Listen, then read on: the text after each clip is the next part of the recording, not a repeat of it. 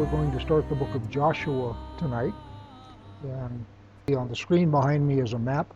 The books of Joshua and Kings and Samuel really need to be studied with map in hand, because the only way you can really understand what's going on is to have a map. General Allenby, a British general, apparently studied the Bible when he was campaigning in then Palestine, and he set up his military strategy based on the Bible. That's the way it was done then, and the land hasn't changed. So he organized his forces and did his maneuver based on the Bible and won quite handily. A quick overview, this little chunk I've got in the center, from Ziph at the south to Endor at the north, is the strategic center of Israel. And it's dominated by a couple of terrain features. This area in varying shades of brown is the central ridge route, and this ridge goes clear down to Kadesh and terminates here a little bit above Shechem, and above that is the plain of Esdraelon, which goes across from east to west basically. Down the center of the map is the Jordan River, and then of course on the right are what are now the Jordanian highlands. They would have been Gilead and so forth. Gilead being up here, and then these are highlands. The Dead Sea is the lowest place on earth that is not in the ocean, and you have an elevation difference between the Jordan River as it enters the Dead Sea and the high point on the ridge that goes north and south of about 2,000 feet. So it's a dramatic elevation difference.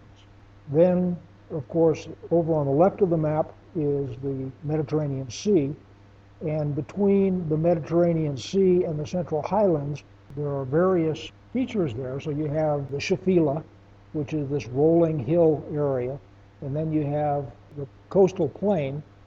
And as you go north and south, you can move along the coastal plain. You can move along the central ridge route, which goes right down the crest of the ridge from clear down at Hebron, which is down here, all the way up to Shechem. You've got the Carmel Mountains, which cut the nation in half right across there. Megiddo here is the major pass through the Carmel Mountains. So one of the things that we're going to find as we do history books is Israel is concentrated in the Central Highlands, because that's the strategic center of Israel. Whoever controls those highlands controls the whole area. On the coast, at various times, you have Philistines, and the military tactics of the Philistines are different than the Israelites. The Philistines have chariots. Everybody understands that chariots were the cavalry of that day. Anybody know what changed cavalry from chariots to horseback? The invention of the stirrup. Because once you had stirrups, you could sit on the back of the horse, which means that your infrastructure is smaller. You don't need this wagon trailing along behind you. You are more agile, and you can fight more effectively from the back of a horse, assuming you can stay on the horse. What the stirrup did is gave you the ability to stay on the horse, and you could stand up and you could swing your sword or your mace or your lance or whatever you had and be able to operate from the back of the horse. So in biblical times, the stirrup had not been invented. So cavalry was chariots, a little two-wheel wagon with one or more horses drawing it. And the advantage there is you could have a couple of people on a chariot. You could have a driver and you could have somebody doing fighting and so forth. But anyway, the plain here is chariot country. It's nice and flat and works well with wheels. The Central Highlands is dismounted infantry. You can't get rolling with a whole bunch of chariots on the highlands, so the tactics in the highlands are dismounted infantry. And then, as I say, you've got the Carmel Mountains, which go sort of diagonally from east to west or west to east, however you like. And then up here, above the Carmel Mountains, you've got the plain of Esdraelon. And again, that's cavalry country, chariot country. broad, open, flat.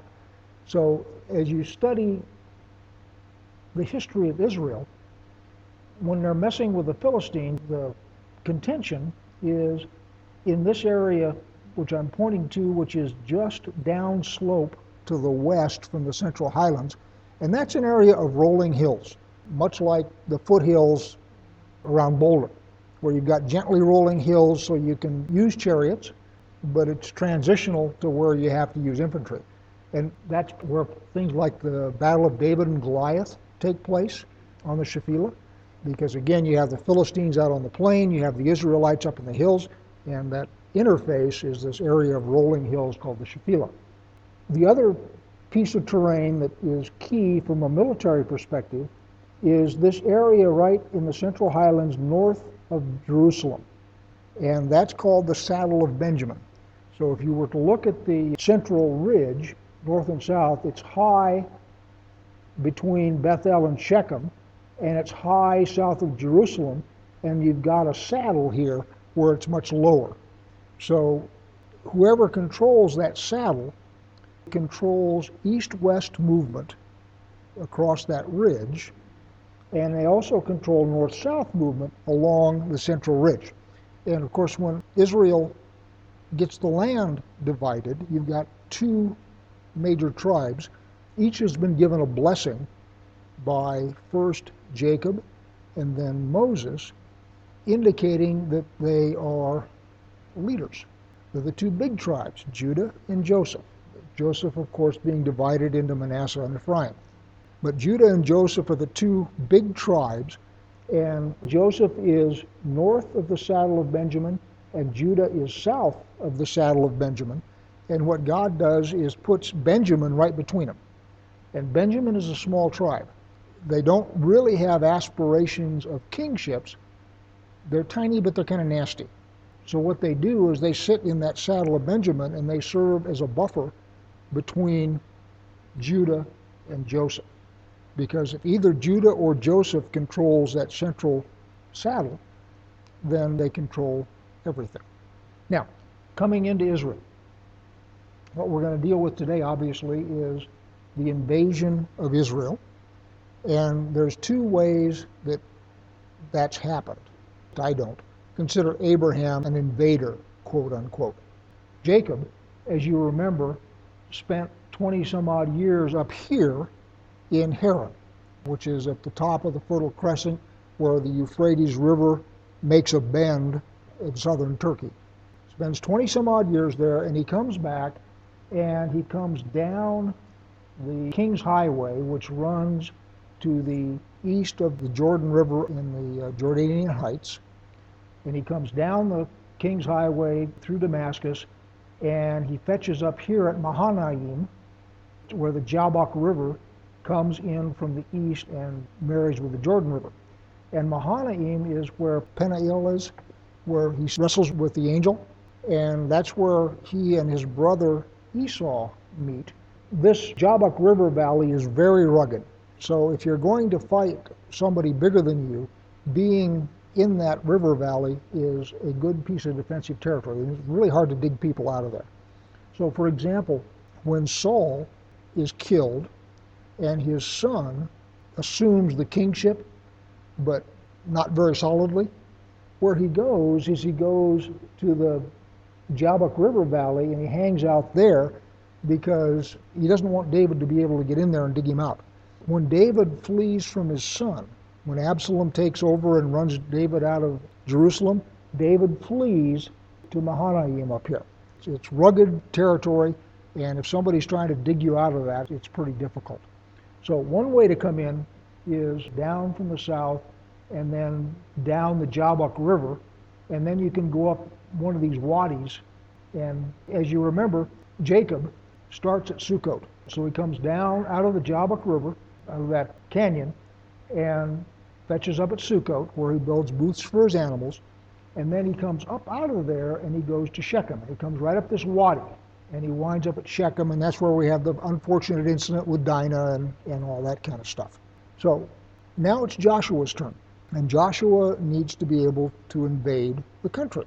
And so what he does is he has just finished cleaning up the east bank of the Jordan and has destroyed Sihon and Og, and they've taken over that whole area and have set up places for their families and so forth and their cattle. And of course the armed men are going to go across the river with the main body.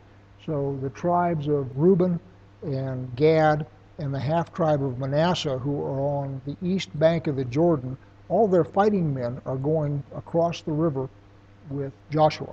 And they will stay across the river on the west bank of the Jordan until the country is pacified. So what you have here is Jericho on the west side of the Jordan River, down in the Jordan River Valley. And Jericho is a major city. It's huge. It controls the way up out of the Jordan River to the Central Highlands.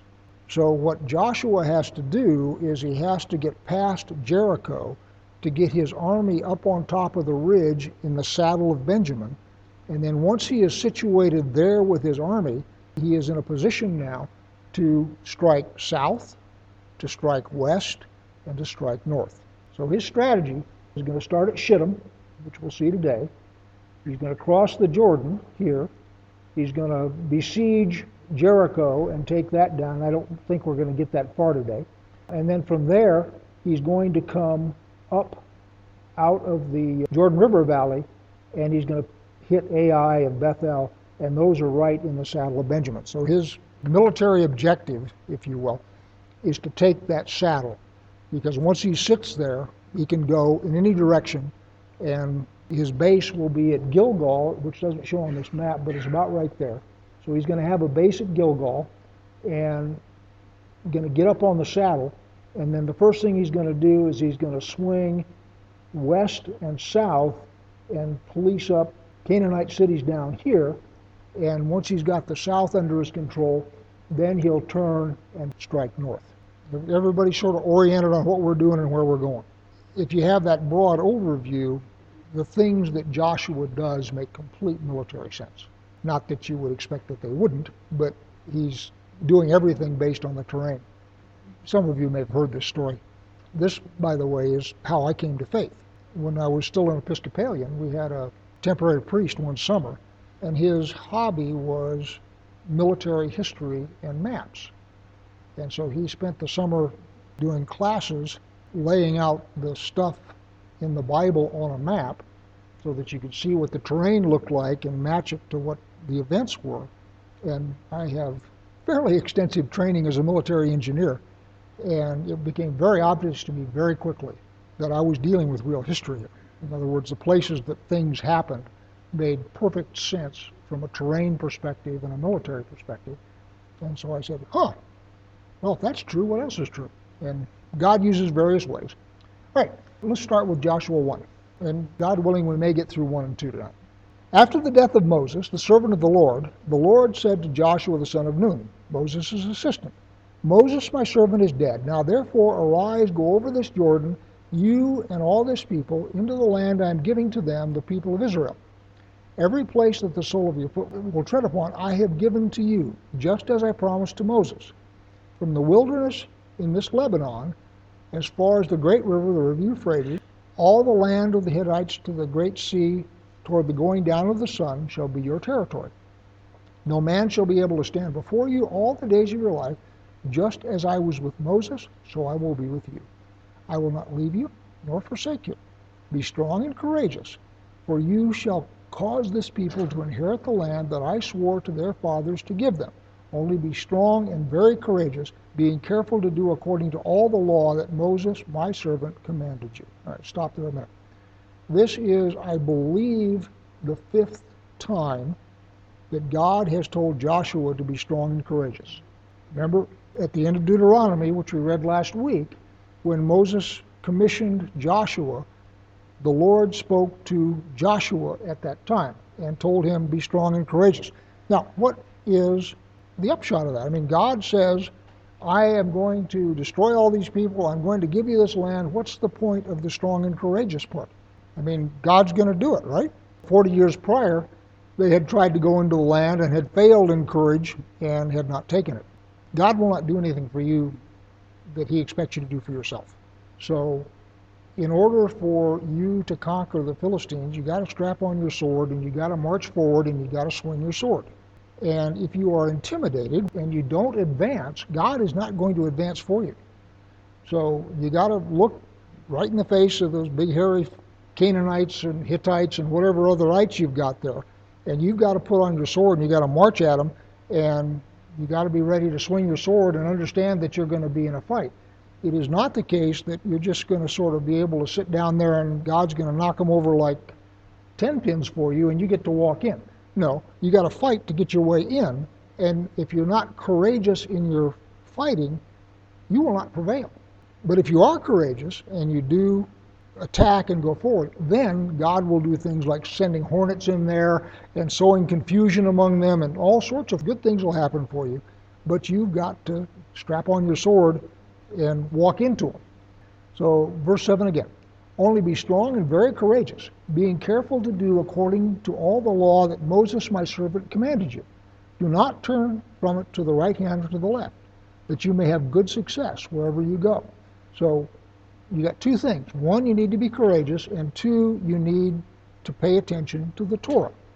God has given you the Torah. He's given you this set of instructions on how to live in a way that's pleasing to Him, and as long as you do that, He'll be with you. If you abandon the Torah, you're on your own. Verse 8, this book of the law shall not depart from your mouth, but you shall meditate on it day and night, so that you may be careful to do according to all that is written in it. For then you will make your way prosperous, and you will have good success. Notice where the book is supposed to be. In your mouth. You're supposed to speak the word of God into the situations you face, and you are then to step out with courage. So there's sort of two things. One is you got to know the book, you got to have the book, but the other thing is you got to speak it. It isn't enough just to sort of tuck it away and, gee, I know somewhere it says that no weapon formed against me will prosper, but I don't know where. And furthermore, I'm not going to say it, because if I say it and it doesn't work, then I'll just really look like a fool. No, you got to step up and say, no weapon formed against me will prosper. And then step off and go. That, by the way, is Isaiah, not the Torah, but you get the idea. Isaiah 54:17. No weapon formed against you will prosper. Every tongue that rises against you in judgment you do condemn. This is your heritage as a servant of the Lord. That's a really good scripture, by the way, when you need to do something that gets your back up about. Verse 9. Have I not commanded you? Be strong and courageous. Do not be frightened, and do not be dismayed. For the Lord your God is with you wherever you go. And Joshua commanded the officers and the people, pass through the midst of the camp and command the people. Prepare your provisions, for within 3 days you are to pass over this Jordan to go in and take possession of the land that the Lord your God is giving you to possess. And the Reubenites and the Gadites and the half-tribe of Manasseh, Joshua said, remember the word that Moses, the servant of the Lord, commanded you, saying, the Lord your God is providing you a place of rest and will give you this land. Your wives, your little one, and your livestock shall remain in the land that Moses gave you beyond the Jordan. But all the men of valor among you shall pass over armed before your brothers and shall help them, until the Lord gives rest to your brothers as he has to you. And they also take possession of the land that the Lord your God is giving them. Then you shall return to the land of your possession and so possess it, the land that Moses, the servant of the Lord, gave you beyond the Jordan toward the sunrise. The 2.5 tribes that are going to stay on the east side of the Jordan, he's reminding of their promise that they would go with the rest of the nation. Verse 16. And they answered Joshua, all you have commanded us, we will do, and wherever you send us, we will go. Just as we obeyed Moses in all things, so we will obey you. Only may the Lord your God be with you as he was with Moses. Whoever rebels against your commandment and disobeys your word, whatever you command him shall be put to death. Only be strong and courageous. The tribes are saying to Joshua, we will follow you just like we followed Moses, but we expect you to be strong and courageous. With some military experience, the worst thing in the world is a unit that has a commander who is hesitant and isn't decisive, doesn't know what to do, and dithers around, and so forth. If you study the Civil War, you'll find that what you had is a number of generals, especially on the northern side, who were not decisive. And the South went through them like a hot knife through butter because the northern generals wouldn't make decisions. They were bureaucrats, and they wanted to be safe. They always wanted to do the safe thing. The southern generals, on the other hand, were fighting for their own homeland, and it was only later on, when Grant finally took over, that things started to turn around. These 2.5 tribes are staying to the east of the Jordan River. Yet in the promise that God made to Israel, the Jordan River is in fact the eastern boundary of the land that he promised them. Let's talk about that for a minute. So what happened, obviously, you all know the story, is as they took out Sihon and Og, they say, wow, this is good cattle country. God, can we have this? And Moses, of course, gets really upset with them because he thinks that we may be repeating the sin of the spies, where somebody doesn't want to go in and the whole nation then orbits in the desert for 40 years. So they say, no, we'll go across and help. It turns out that those 2.5 tribes are in fact the first ones that go into idolatry and are in fact the first ones that go into exile. The lesson I take from that, which I think is actually a very good lesson, is when God promises you something, don't stop short of what he has promised you if you think you found something better. They're looking at this land. This is great cattle country. We got cattle. I can't imagine anything better. But God has promised the entire nation the current land of Israel. And what they've done is they have stopped short of what God has promised because their eyes have seen something that they think is better. And what's going to happen eventually is those 2.5 tribes are going to be the first ones who become idol worshipers, and they're also going to be the first ones that get sent into exile. Now, one of the things that is going to happen is Joshua is going to send in 2 spies. And as far as I know, they accomplish nothing except to get Rahab saved. But one of the things that is interesting about Scripture is history is prophecy. So the first time they tried to go into the land, they sent spies out. So they're sending spies out again. They don't actually accomplish anything much. And the other thing is when they come back, remember the 12 spies that went into the land came back and gave a report to all the people.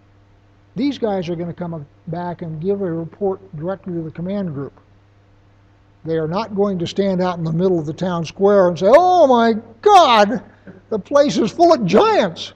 He's very carefully controlling what happens here to avoid a potential repetition of what had happened before. So, chapter 2. And Joshua the son of Nun sent 2 men secretly from Shittim as spies, saying, go view the land, especially Jericho.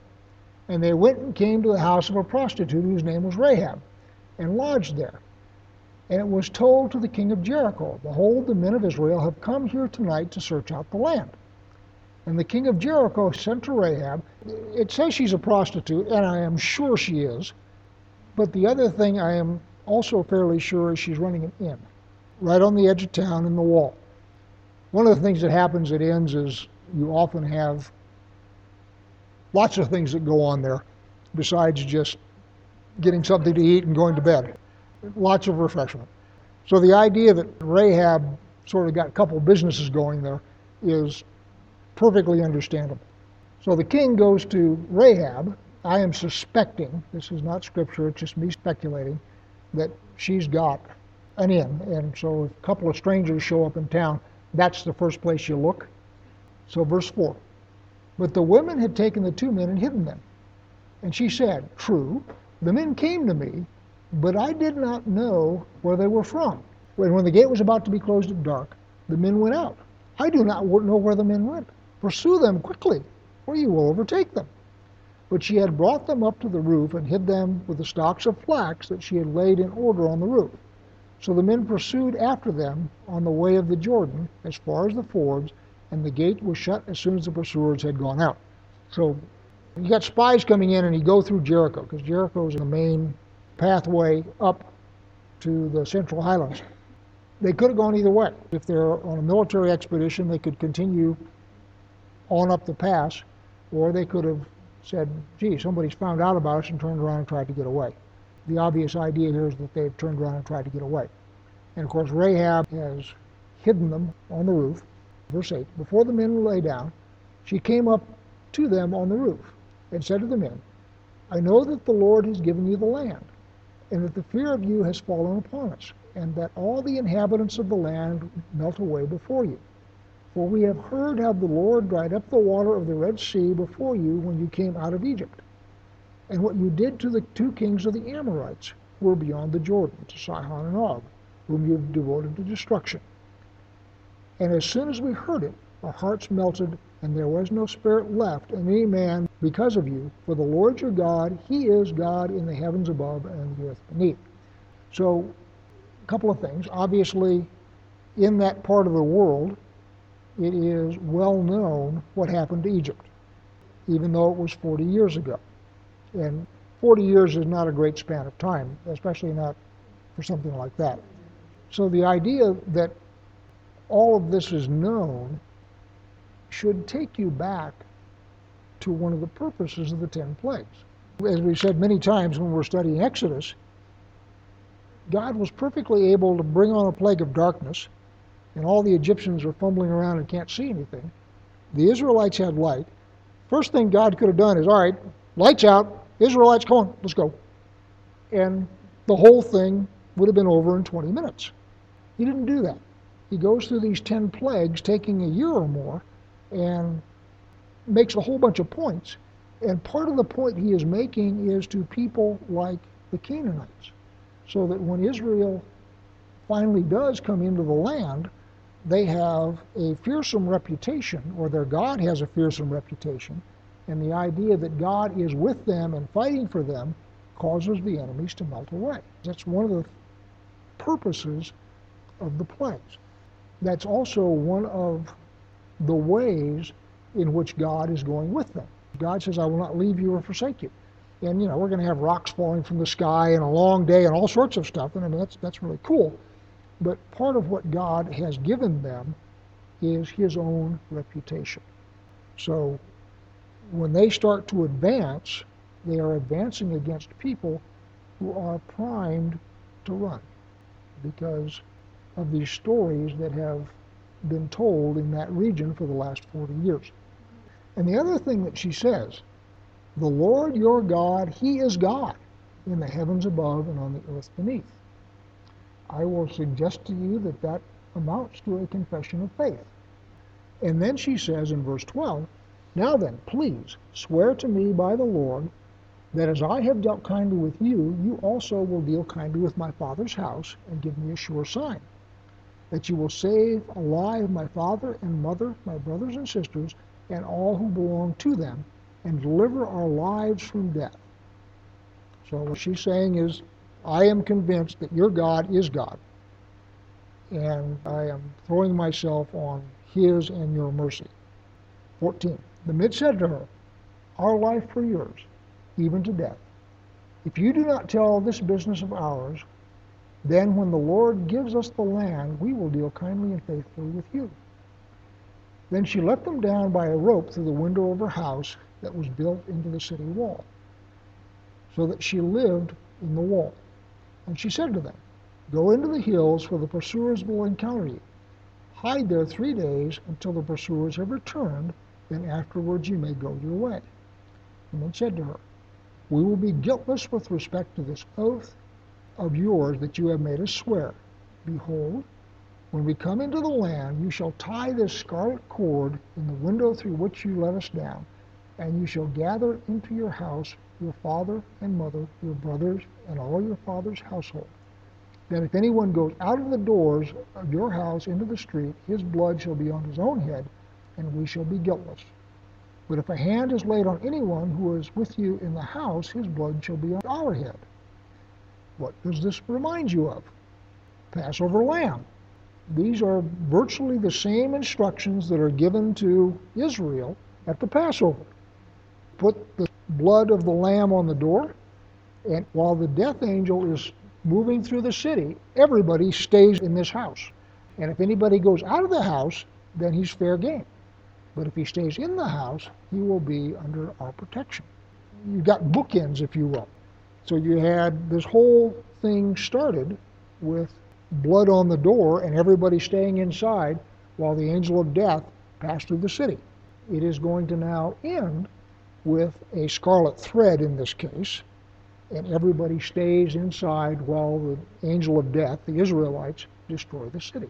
And we're going to have another bookend, which we won't get into tonight. They left by going through the Red Sea. They're going to come in now by going through the Jordan River. And in both cases, they go through on dry ground. So you have everything that happened going out of Egypt is now happening in reverse, going back into the world. They came out of Egypt into the wilderness. The wilderness is a special place. In the wilderness, you get water from the rock, you get manna from heaven, you got the pillar of fire in the middle of the camp, and the flash to bang time between sin and God taking action is really short. So the wilderness, if you will, is outside of the world. Egypt is the world, and Canaan is the world. So they come out of the world into this special place, the wilderness, and they come out through a bloody door and through water. They're now going from this special place, the wilderness, back into the world.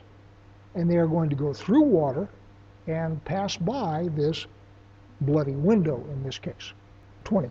But if you tell this business of ours, then we shall be guiltless with respect to your oath that you have made us swear. And she said, according to your words, so be it. Then she sent them away, and they departed, and she tied the scarlet cord in the window. They departed and went into the hills, remained there 3 days until the pursuers returned. And the pursuers searched all along the way and found nothing. Then the 2 men returned. They came down from the hills and passed over and came to Joshua the son of Nun. And they told him all that had happened to them. Notice they don't call a big tribal meeting with everybody gathered around and blab out their report. They go straight to the commander and they tell the commander what they found. And the only thing they know, which is very valuable by the way, is that the morale of the people in the land that they are going to invade is extremely poor. That's an extremely important piece of military information. Napoleon used to say the moral is to the physical is 10 to 1 or 12 to 1. If you have morale on your side, you can overcome the sheer number of troops on the other side. 23 again. Then the 2 men returned. They came down from the hills and passed over and came to Joshua the son of Nun. And they told him all that had happened to them. And they said to Joshua, truly the Lord has given all the land into our hands, and also all the inhabitants of the land melt away because of us. And that's the important piece of intelligence that they do in fact go back.